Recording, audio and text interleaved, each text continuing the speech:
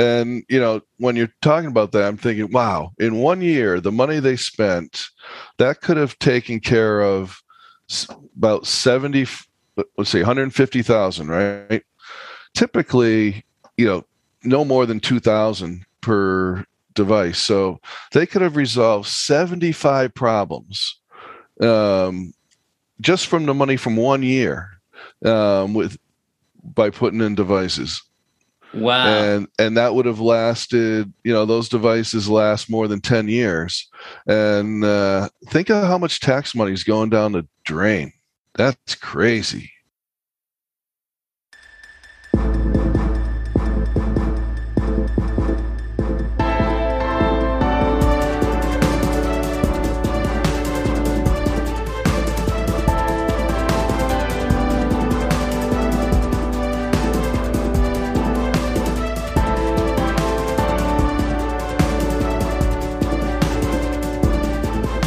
Hello, and welcome to the Fulcrum Radio Show. This is the first episode in a special three-part investigative series on the City of Ottawa's yearly trapping and killing of beavers. The City of Ottawa traps and kills beavers every year. Last year, the City of Ottawa spent more than $150,000 on trappers. What seems like it could be a very simple story is actually an incredibly twisted and wild tale. This story first came back into the spotlight when an article on September 27th was published in the Stittsville Central by Leslie MacKay. The article was titled, "The City of Ottawa Needs to Stop Killing Beavers." Shortly after that, it was picked up by the CBC, there was a 10-minute radio interview, and that was that. It was some time after the CBC interview the story came on my radar, and I went to see if I could look into it. I thought it would be a really interesting segment for our weekly radio show. Before this story, I didn't really know anything about the beaver situation in Ottawa, or anywhere. I guess I didn't really think about them. But when you start to think about them, what do you know about beavers? When is the last time you saw one? They are one of the country's most iconic and beloved creatures. Sure, we got the moose, we got the goose, but the beaver, does it get any more Canadian than that? What was supposed to be a 15-minute segment on an hourly weekly radio show has turned into a 3-part mini-series on what essentially is a murder mystery on one of Canada's finest creatures. And that's why we're calling this the Ottawa Beaver Killings. This story starts with a conversation I had with a concerned citizen, Rob Grant. Rob was in South Ottawa, and the beavers had built a dam along the creek near his home around Gloucester Road. Here is my conversation with Rob Grant. So, hey, Rob, thanks for taking the time to meet with me. Hey, my pleasure. How long have you lived here? I've lived here for about 7 years now. Yeah. Time flies. And how long have the beavers been in this area? So I believe they've been in this area for a while, but we started to notice this particular beaver around June of 2021. Wow. And so, do you find them to be a nuisance? Not at all. I mean, it kind of was something to do, right? It's lockdown, you go for a walk, and you'd hope to see the beaver. Yeah, it was delightful. So, and I understand the city's come here and they try to take this dam down already. What happened there? So it was very confusing. We got an email from the city basically indicating that the dam is going to stay. Great. And then that weekend, city workers came and really severely damaged the dam, I guess to improve the water flow. And then after that, city workers came pretty much once a week, once every 2 weeks, to continue to damage the dam to manage the flow of water. I guess that was the way they thought they could do it.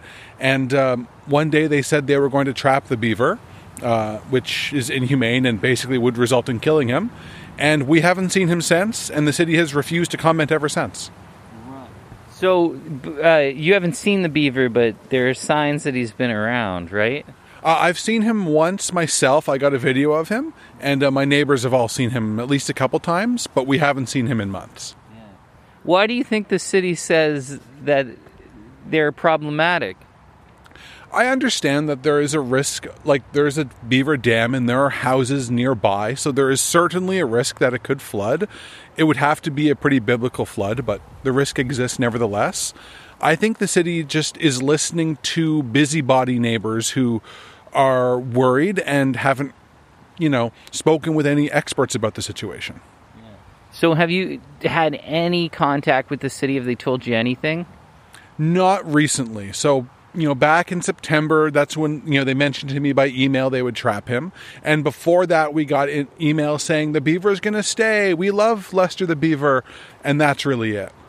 His name is Lester. Yeah. The nearby street is Lester, so he's taken on the name of Lester the beaver. And we know, is there only one, or is there a family? Or I've only ever seen one. One of my neighbors says they saw two, so they think it's a family, but who knows? Wow. And what would you like to see happen with the beaver? I mean, if he was still here, nothing. Just leave him alone. It's never actually flooded. There's never been a risk. So for me, the easiest answer, yeah, go Beavers. For me, nothing. If they want to be safe, according to the Ottawa-Carleton Wildlife Centre, there are flow devices they can install that would manage the flow of water, prevent flooding, and they wouldn't have to send a city worker once every 2 weeks to knock down a piece of the dam. But I think in this case, the beaver is probably dead. So what I'd like to see is to change the policies in the future so we don't have to kill nearby beavers.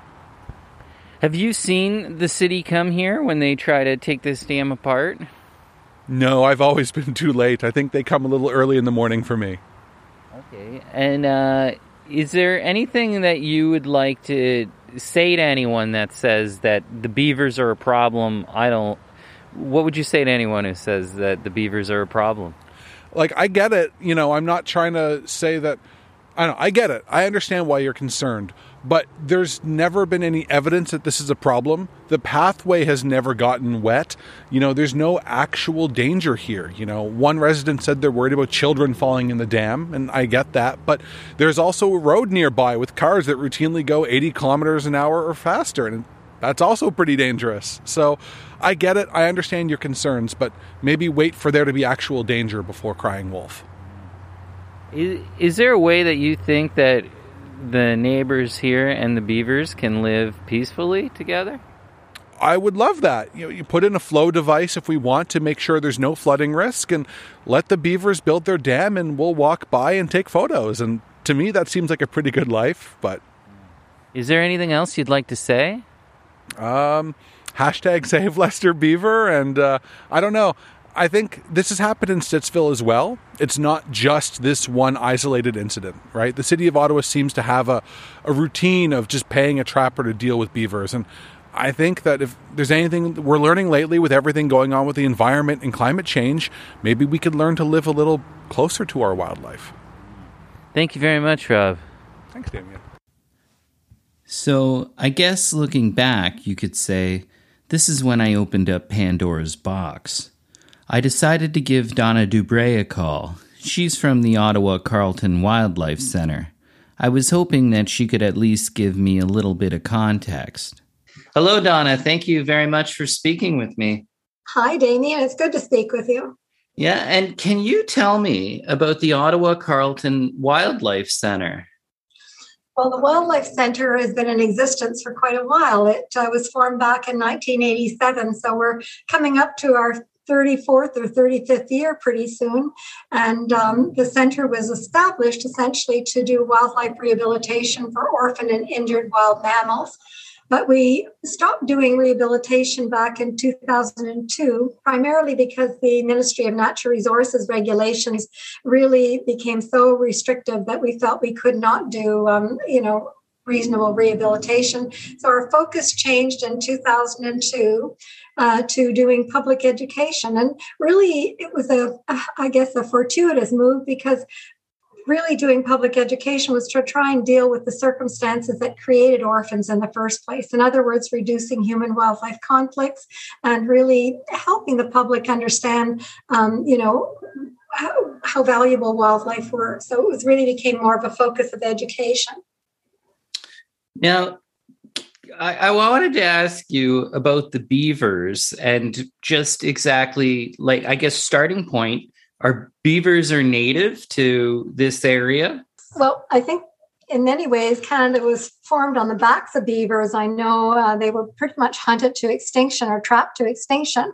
And the fur trade and Hudson's Bay Company, of course, was very much involved in beaver pelts. And but I think, again, they were pretty much eliminated for many years. And it's only been probably in this century that they've been coming back. And I think we've also, in a parallel situation, recognized how important beavers are to the landscape. I guess it comes down to the fact that we're really realizing that nature, I think it was David Attenborough at the Scotland conference has just been saying nature is an ally and we should look at it as an ally, and beavers are very much part of that for sure. So beavers are crucial to wetlands. Wetlands are crucial to us, and so therefore beavers are crucial to us. So when exactly did this war on beavers start? Well, I think beavers do present a problem. They're great engineers, of course, and in fact, they rival man in terms of being able to modify the landscape to suit themselves. And so the conflicts that beavers can cause, and particularly as we've developed more and we really have infrastructure that beavers can affect, in terms of beavers dam things, and so they can block culverts and cause flooding. They can also take down trees. But, I think, again, there are solutions to those issues, and more progressive cities than Ottawa have found those solutions. And it's come along around the same time that we've recognized how absolutely crucial wetlands are to our survival. At the same time, beavers are probably the single most influence of ensuring that wetlands are kept wet. So tell me more about wetlands, if you could. Like, why is a wetland so important to a city? Well, wetlands are crucial in terms of providing some area where obviously rainwater can fall and be absorbed. And wetlands serve almost like a giant sponge. And at the same time, with increasing climate change, they become even more critical. Cities like Calgary, cities like Houston, Texas, have recognized that they have paved over a lot of their wetlands, probably something like 70% of wetlands in Ontario, particularly in southern Ontario, have been eliminated due to development and due to farming, due to agriculture practices. But we really realize now that that was very short-sighted and that we have to preserve what wetlands we have left and hopefully, reestablish other wetlands. Now, with some of those other cities that you mentioned, London, Edmonton, are there things that they're doing that we could do here? Like flow devices, how would that work? Flow devices it's not a new technology, but it's been improved over the years. And flow devices really do allow us to live with beavers and gather the benefits that they bring to the environment, and at the same time prevent flooding. Flow devices are essentially meant to kind of fool beavers. Beavers want to plug up culverts, road culverts, and build dams to, sort of create a water depth that will suit them. In other words, they need for survival to obviously keep predators at bay a certain depth of water. And so if they hear water running, such as running through a culvert, they will tend to want to block that up to create a higher water level. So flow devices essentially are what we call a pipe and fence solution. For a culvert, for example, there's a certain amount of fencing that's put around in a trapezoidal effect because beavers have a tendency to want to block the front of the fencing area, not the sides so much. And then the pipe extends through that culvert and goes out to what is a round circular fenced area with a bottom in it. And that pipe is underwater, of course. And so the beavers can't hear the water flowing. And you set the pipe at a level that allows flooding not to occur, but at the same time, enough water depth for the beavers to continue to exist there. So it really tends to fool beavers because they're not hearing the water flowing, and you set the pipe at a level that obviously you're going to prevent flooding, but at the same time provide enough water levels for the beaver. So is it possible for us to coexist with wildlife in our cities? One would hope so. I don't know. There was an opinion piece by a local environmentalist just recently, actually, Daniel Buckles, who said that Ottawa is a city that just doesn't get nature. And I think that's a very appropriate thing. He was referring to the fact that the city's new official plan has barely 2 or 3 references to biodiversity in a plan that's 340 pages long. So, I think Ottawa has a tendency to think that we can manage nature as opposed to working with it.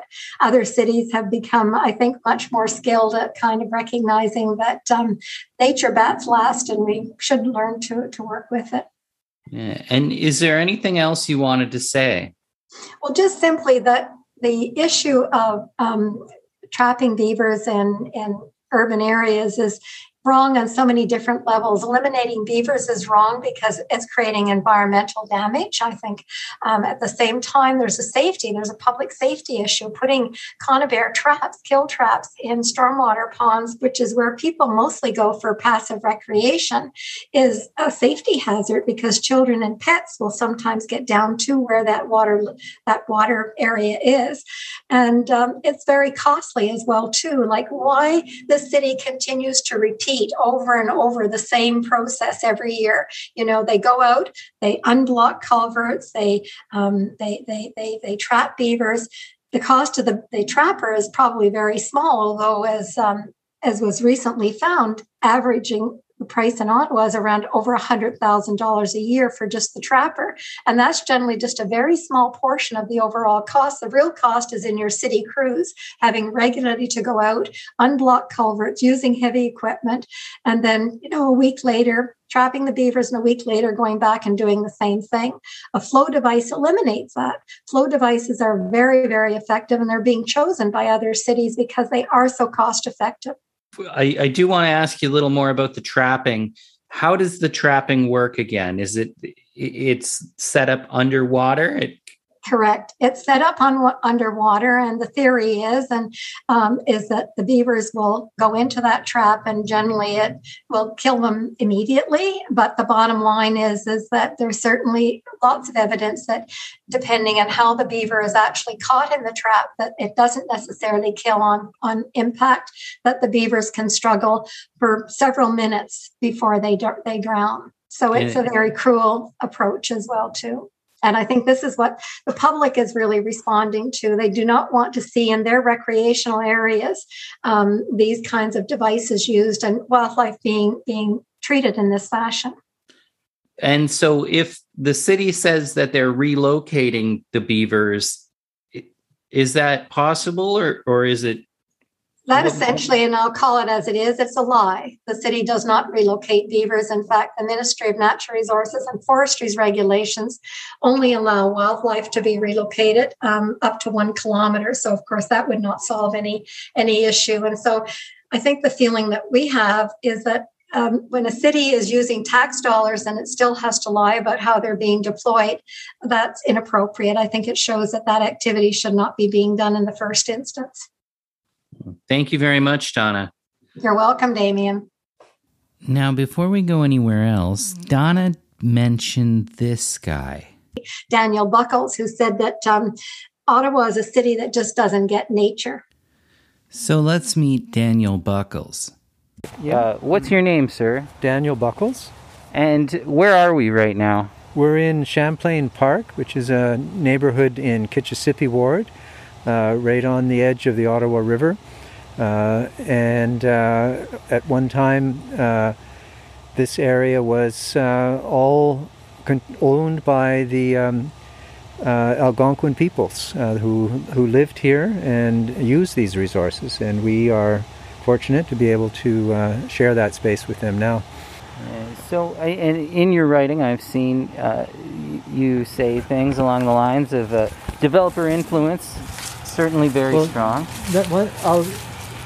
I'll tell you that story in relation to what we're seeing, and then we'll go walk and look at the woods. Sure, that's what I wanted to see. But this piece of tree here really launched for me my interest in tree conservation in this neighborhood.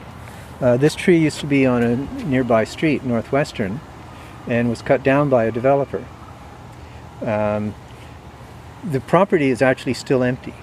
11 years, when was it? 2011, so that's 10 years ago. The tree was cut down, the property still by a developer to build a new residence there. And the property is still empty 10 years later. And that this tree is actually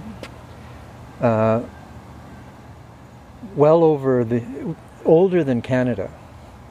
It was you can see from the middle badge there that it was a sapling in 1857 and grew to this enormous size of 1 meter across since that time, up until 2011. You can even see actually a link of chain that is from a fence that was attached to the tree, and the tree grew around that piece of chain and stayed in, sort of enveloped it. It's inside it. So this tree and the protests that happened in this community over the cutting down of this tree, very negative event, actually turned into what is ultimately a very positive story about people coming to appreciate the tree canopy that we have in this neighborhood. Now we're going to come back to Daniel Buckles later, but right now, with all of the context out of the way, this is really where our story begins. So I went out to Stittsville to meet the Stittsville Landkeepers. Hi, what's your name? Anne Swanwick. And what's your name? Catherine Clydesdale. And what's your name? Leslie MacKay. Can you tell me about the Stittsville Landkeepers? It's a new group, and we're going to try and protect the environment, the wetlands, the beavers, flora, fauna, whatever. And bring the awareness of the community to the wetlands and the environment, flora and fauna. If anybody wants to get involved with the Stittsville Landkeepers, how can they? Stittsville Landkeepers Facebook page. I believe that we're working on a website. Jesse Lazansky wrote a book here for Stittsville. It's called Wild Stittsville. And this started it all. From that, it all just sparked and it all came together. And she actually writes articles for us at Stittsville Central as well. Yeah, and that's your paper. What is your role there? I'm the editor of the Stittsville Central. It's an online news, events, local, support small business. Leslie is awesome. It's because of Leslie's article originally that we really got momentum, and Leslie put us in touch with Jesse. It all started at the Stittsville Central. Yeah, well, Catherine reached out to me about the beaver issue. Was I aware that it was happening? And then we went from there, and it grew and grew and grew, and we wrote a story. And then we got the Ottawa-Carleton Wildlife. They had sent a letter to councillors and the mayor.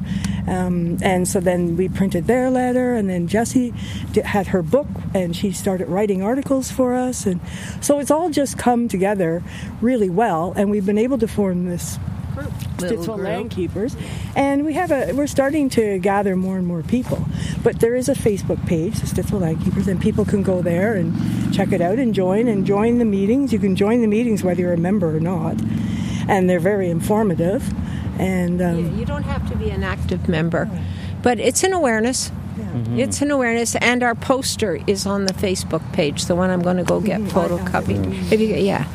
So, And it's all gone because of development. But we used to play back there, and we get our tadpoles and our pollywogs and things. And for me, being a long-time resident, it's sad to see the wildlife disappearing. Yeah. Now, sorry, what's your name again? Leslie MacKay. Leslie MacKay. And your name? Catherine Clydesdale. And so how long you both lived here? You said 42 years for me. And you don't want to say? 64. 64. Wow. So lots of changes here. When's the last time you saw the beavers? Well, Anne has seen them. Yeah. A month or so. Yeah, Anne recorded them on the CBC. Anne knows. She'll tell you that. Yeah. She's a beaver lady. She'll know exactly when the last time. He Yeah. asked when the last time you saw the beavers. I haven't seen the one that I photographed for the. I haven't seen it again, but I've heard a splash. At the lookout. When? This week. Oh, That's a good. Yeah, and Ron says he heard a splash.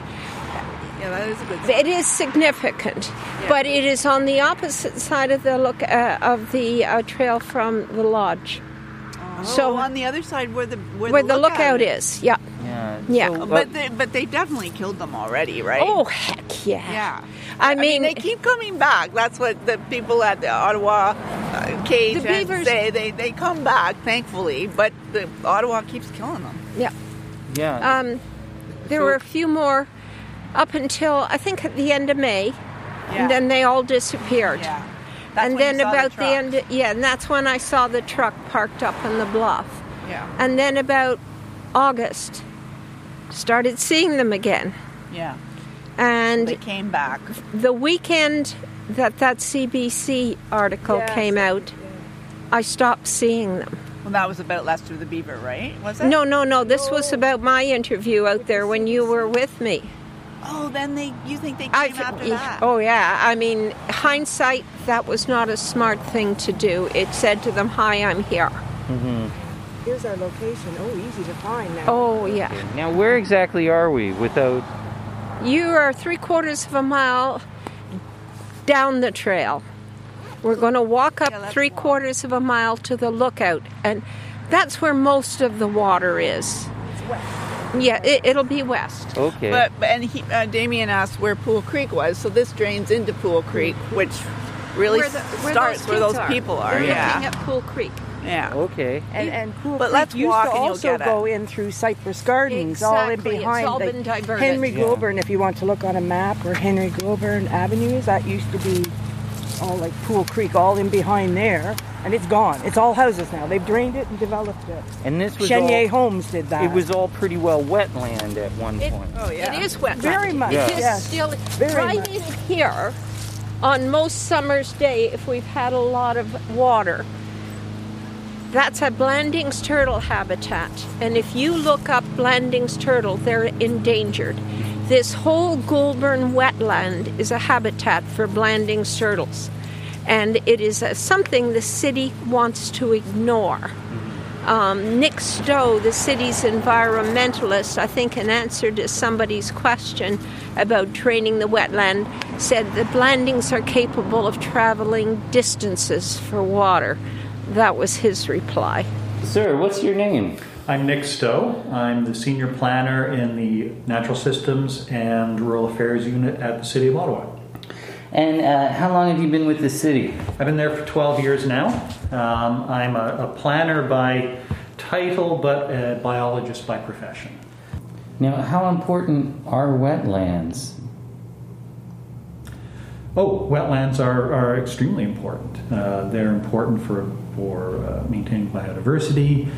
They're important for flood management. They provide, important fish habitat, and of course, they're just beautiful places to go. Now, can you tell me about Pool Creek? So Pool Creek is in the west end of the city, near Stittsville. It originates west of the city, the urban boundary, right along the Trans-Canada Trail in a wetland there, and then it meanders into the urban boundary and then flows through the urban area down to the Carp River. And it's a beautiful creek. It's a fairly unique in the Ottawa area, and then it's a cool water creek, so it can actually support and has in the past supported trout. And it's a beautiful place. Yeah, so, okay, tell me a little bit more about the Hazeldean Municipal, is it Dream or Drain? Drain, okay. It was and is Pool Creek. And 2009-10, I can't remember exactly, the city put a municipal drain out front of the lookout where we're going. No, it was in 2014, I thought? No. Oh, okay. And that far back, eh? Yeah. Actually, there's an interview with Ken MacRae online somewhere where he said this is the first step in draining the wetland. Oh, man. And who is Ken MacRae? We're going to meet him later. He is an environmental activist. Okay. You can Google him and Coyote. Coyote, yeah. Anyway, with the drain, all the water out front of the lookout drained away, and it was Catherine's scene. Yeah, unbelievable. Hey, Leslie, like it used to be so beautiful. You could so much wildlife would come. You could everything skate in winter, canoe in summer. My kids skated there. Yeah, when we were kids, we skate on the ponds and things. Yeah. And it became a mud pile, and then the invasive species took over. Yeah. But all this is, and this is solely my opinion, part of the larger picture to drain a provincially significant wetland for development. Here's Nick Stow again. Remember, he's the City of Ottawa planner. So what is the Hazeldean Municipal Drain? The Hazeldean Municipal Drain is actually although they're called municipal drains, they're actually provincial drains. They are established under the province's Drainage Act, and they are designed to provide sufficient outlet for the draining primarily of agricultural lands, but not necessarily agricultural lands. The problem you often have with drainage of agricultural lands is that ditches and drains will flow through private property, and someone upstream may not have the ability to go in and carry out maintenance on the downstream portions of those ditches that are off their property. So the Drainage Act allows for the establishment of a municipal drain in which the municipality can then go in and do the work on private property to maintain the full length of that drain.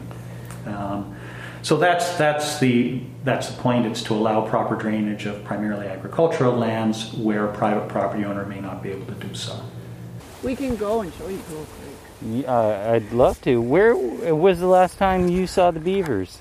They're up here. Well, the last time I saw them was about the week that CBC article came out, so a month ago. That's about a month. That's what I said. Yeah. Was it a month? Yep. And so I said 2 weeks. Yeah. So you say there's almost some correlation between that CBC article and the disappearance of the beavers. Oh, yeah, like Leicester. CTV News put a segment on their 6 o'clock news showing Lester the beaver in Sawmill Creek and how all the residents around were enjoying watching him and sort of seeing nature in the raw. Mm-hmm. Well, the next thing you know, the city is there. Rob Grant probably told you that letter we got with no date, no name, giving all the usual excuses, drain maintenance, infrastructure destruction. I mean, it's just a litany of non-relevant excuses. And the thing is, the people at the Ottawa-Carleton Wildlife Centre, Donna and Kate, said that where Lester was killed was a perfect example where the beaver baffles could be used. There was no reason whatsoever to kill Lester, to kill the beaver, and there would have been no damage whatsoever to any infrastructure. Now, I want to ask you, does the City of Ottawa have a problem killing beavers? Do we have a problem killing beavers? Well, we value beavers very highly. We value the habitat they create. We are required sometimes to trap beavers when they pose a risk to public health and safety. And so, what happens when the beavers are trapped? So it's unfortunately it's lethal trapping. The province puts restrictions on relocation of beavers. You cannot relocate a beaver or any animal that's trapped more than 1 kilometer from where it was trapped. That's obviously a problem when you're dealing with beavers because you have to have some place to put them. You can't put them on private property. It has to be suitable habitat, and so relocation is really, really impractical. And so we employ lethal trapping when it's necessary to do so. And do we know how many beavers were killed last year? We don't have. I don't have an exact count. We probably have a dozen sites around the city, would be my guess, where we were trapping in the past year. It may be a little more, it may be a little less. And how much money does the city spend on trappers? We spent about $150,000 last year on a trapper. Keep in mind that the City of Ottawa is almost 3,000 square kilometers. And we have about 2/3 of that is rural, so we've got about 2,000 square kilometers of agricultural and rural lands. We have about 420 square kilometers of wetlands, and of course thousands of kilometers of roads. So, when you spread $150,000 over that area, and it's really not a lot of money. Plus, every time you do trap for beavers, it's necessary for the trapper to make multiple visits to the site. You've got to go and set the traps, have to pull them out. It's usually a beaver colony, not a single beaver, so there may be several beavers trapped at each site. Now, you remember this guy from the very first part of the show? And, when you're talking about that, I'm thinking, wow, in 1 year, the money they spent, that could have taken care of about 150,000, right? Typically, no more than 2,000 per device. So they could have resolved 75 problems just from the money from 1 year by putting in devices. Wow. And that would have lasted, those devices last more than 10 years. And think of how much tax money is going down the drain. That's crazy. That is crazy. Say that again. How much is that exactly? Like 150? So typically, most the average flow device cost is going to be usually at, let's say, $2,000. So for $150,000, that would pay for 75 devices to be installed just from the money from 1 year that they spent on the trapping. And not only would it resolve those 75 problems, but not just for that year either. For, these devices are going to last more than 10 years. So, and where we trap, or anyone traps, they're going back every year or two to the same spot, so that money just keeps getting spent every year, year after year after year. Whereas put in a device and then you're good for, a decade, so it's just a waste of taxpayer money. So that's Mike Callahan from the Beaver Institute in Massachusetts. He's pretty much like the most expert person on beavers in North America. We're going to come back to Mike later. He's got a lot to say. But right now, let's go back to the Hazeldean Municipal Drain, or what used to be known as Pool Creek. If I could ask again about beaver baffles. Yeah. This is like it allows water to flow. It tricks the beaver into thinking its dam's working. The water flows. There's no backup or flooding. The beaver's happy. And the city should be happy, but they absolutely refuse to use them. Yeah. The couple of sites they did install them, they were, let's put it this way, it was designed to fail.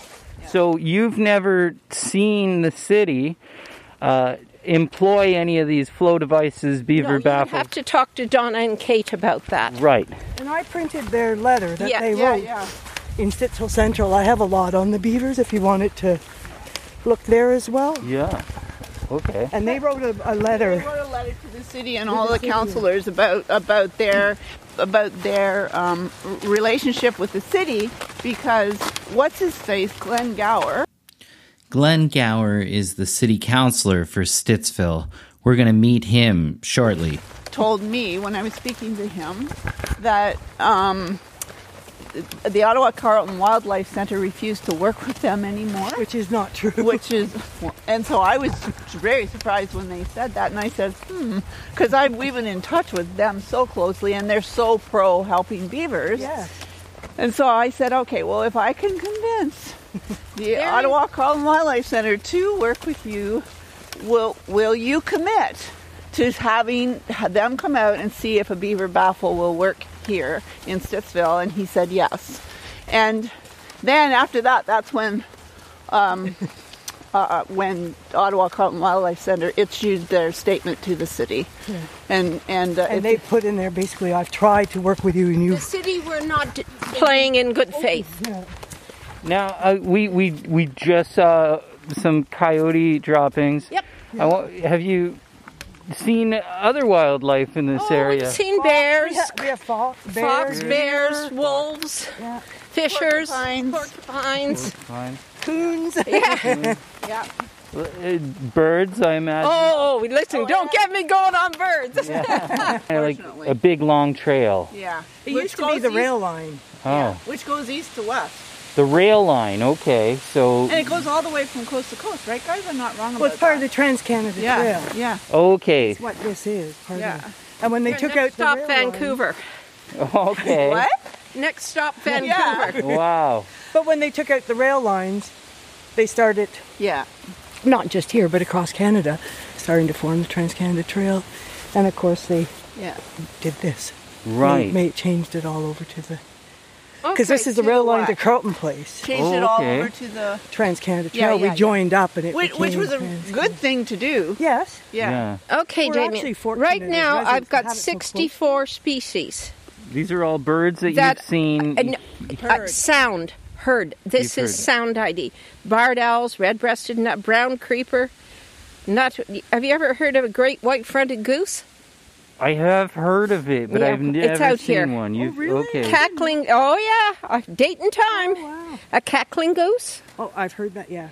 You know, common loon. Field sparrow. road-breasted Swanson's thrush. Wow. Bay-breasted warbler. You know, I got... How much time you got? Well, I got all the time for you. Look at that, a common gallinule. Have you ever heard of it? No. Wow. No, I literally haven't. Oh my God. There it is, right there. On the 5th of September. There he is. Did you see him, Ann? Do you know? No, I caught him. Yeah. Oh, wow. My days at tramping through the bush, bird watching are gone. That's so cool. Wow. Yeah. Some of the residents that I've spoken to in some of these areas, they say they quite like the beavers, and they've never seen the beavers causing any destruction or flooding issues. Like, is there a response that you would say to that? Well, we don't trap beavers unless there is a reason to do so. The majority of beavers in Ottawa are never disturbed by the city at all. But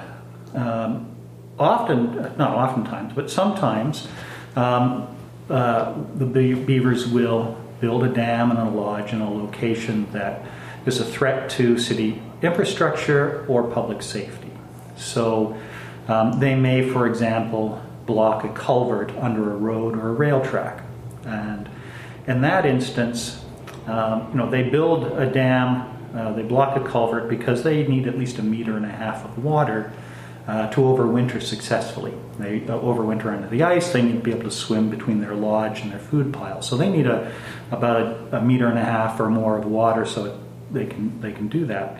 There are many places in the city where 1.5 meters of water would overtop a road, it would overtop a trail or a rail line, and cause damage to those structures and possibly pose a safety risk. The other instance is where we get beaver dams upstream of publicly used areas, and it's important to understand all beaver dams eventually burst, rupture, and if you get a sudden rupture of a beaver dam, with many tens of thousands of liters behind it, you could actually get a flash flood downstream that poses a risk to infrastructure or public safety. And if you ever, you can Google beaver dam burst road. You can find all kinds of images where the rupture of beaver dams has caused substantial damage to roads and railways and things like that. It depends on what type of device we're using. There are a variety of techniques we can use that will to manage beavers in an area. Road culverts are a very common site that beavers will dam up. Basically, to the beavers, a road bed with a pipe going through it, a culvert pipe, is a dam with a hole in it. And with a little bit of work plugging up that pipe, the whole road bed becomes a dam. So they love going after those. And we can put fencing on the culvert that will keep the water at the original level and discourage beavers from damming on it, because it turns the fence turns what is the easiest place to make a dam into the hardest place to make a dam. So they'll leave it alone.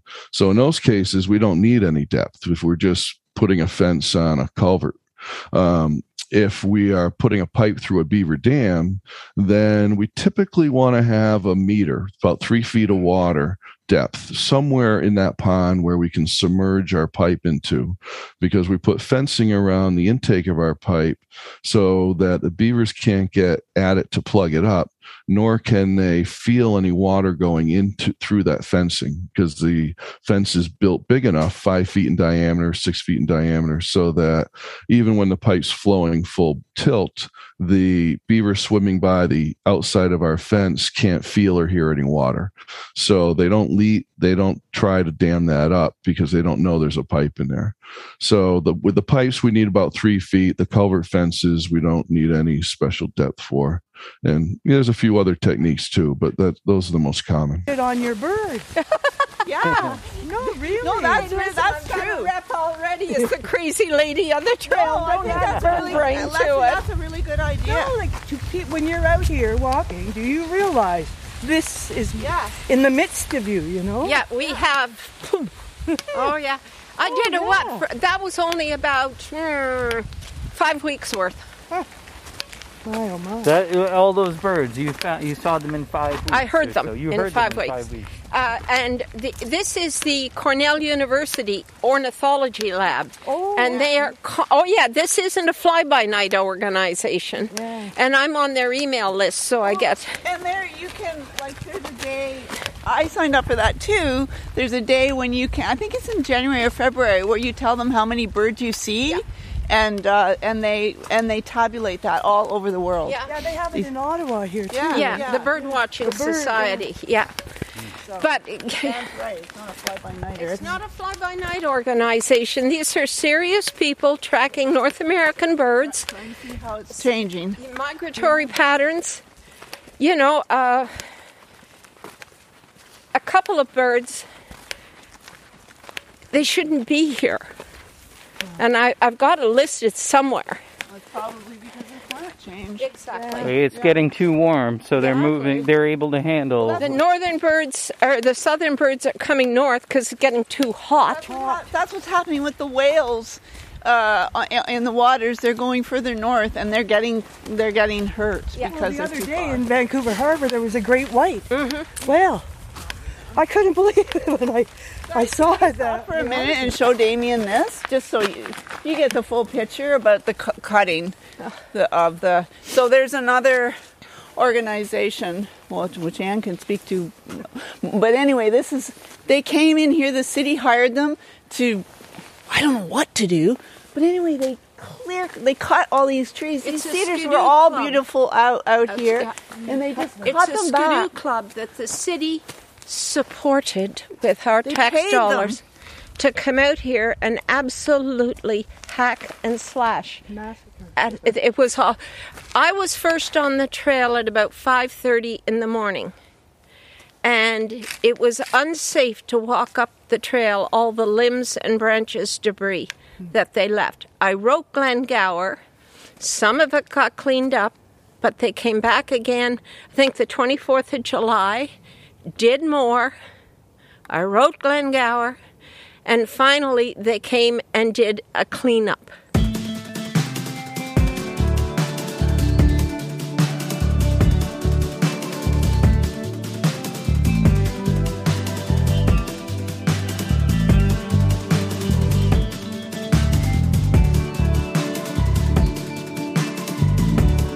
You've been listening to part 1 of the Ottawa Beaver Killings on the Fulcrum Radio Show. On this past episode, we spoke with Rob Grant over his concerns for the well-being of Lester the beaver, Donna Dubreuil from the Ottawa-Carleton Wildlife Centre. We went up to Stittsville to meet with the Stittsville Landkeepers, that's Catherine Clydesdale and Swanwick and Leslie MacKay. We spoke to Nick Stow, the City of Ottawa's city planner, and Mike Callahan from the Beaver Institute in Massachusetts. Special thank you to Daniel Buckles. In the next part of the series, we're going to meet Glenn Gower, the city councillor for Stittsville, and Ken McRae. Here's the sneak peek. And that's what called, like somebody said, it was like over into the night, somebody pulled the plug on a bathtub and the water disappeared. And others said, oh, it was an aquifer. And it was overnight. That drain is actually intended primarily to drain agricultural lands.